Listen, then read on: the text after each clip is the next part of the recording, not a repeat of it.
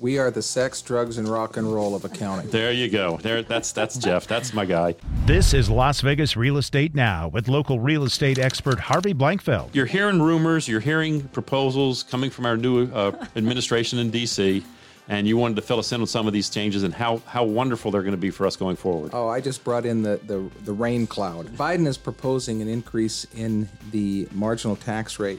The highest marginal tax rate right now is 37%. He's suggesting that it should be raised to 39.6%, and that's going to affect anybody making over $400,000 a year. Okay. He may get rid of some of the other tax brackets or the tax rates and bump everybody else up a little bit too. And what about capital gains? I keep hearing rumors about capital gains. Right now, the highest tax rate you can be hit with the capital gains tax is 20%. Mm-hmm. Biden is proposing that the tax rate get bumped up, the capital gains rate, to 39.6%. Wow. Yeah, well, it gets better. It's better.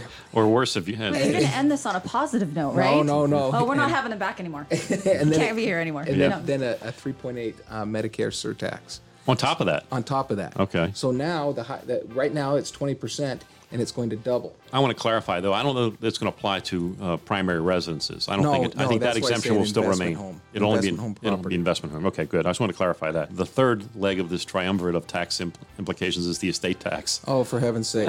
Here we go. Here we go. So if you've got grandma who's held onto a piece of property, she bought it for $100,000, and it's worth $2 million, at the date of death, that property gets a step up in basis to the $200,000. You don't have to pay the tax on the appreciation. So if you're in grandma's will, the piece of property comes to you, it's now has a basis of $2 million, and if you sell it for $2 million, there's no tax. Now let's suppose that the Biden tax plan goes into effect. You sell that at the date of death, $2 million. Now the estate needs to come up with a 43.4% tax on the appreciation. So that means you have to sell it to pay the tax. $190,000. Yeah. You have to sell it to pay the tax. Sell it to pay the tax unless you're got a bunch of cash.